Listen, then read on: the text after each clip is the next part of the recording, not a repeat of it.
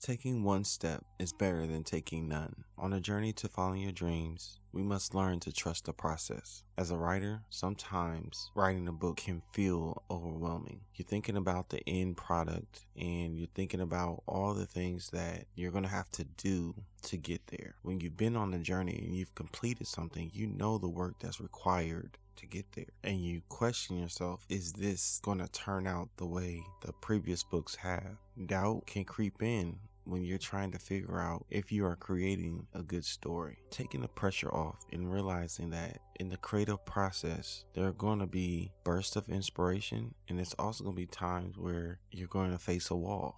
And when we focus on what's in your heart, you're able to express your story. That's what comes alive. Trusting what's inside of you only makes your story greater. You don't have to doubt. You don't have to worry. You don't have to strategize. Everything's inside of you. You just need to connect to it. You got to get out of your head and trust your heart. So as you go on this journey, let your heart lead you. Don't worry about all the details. Connect to your story and allow it to come alive.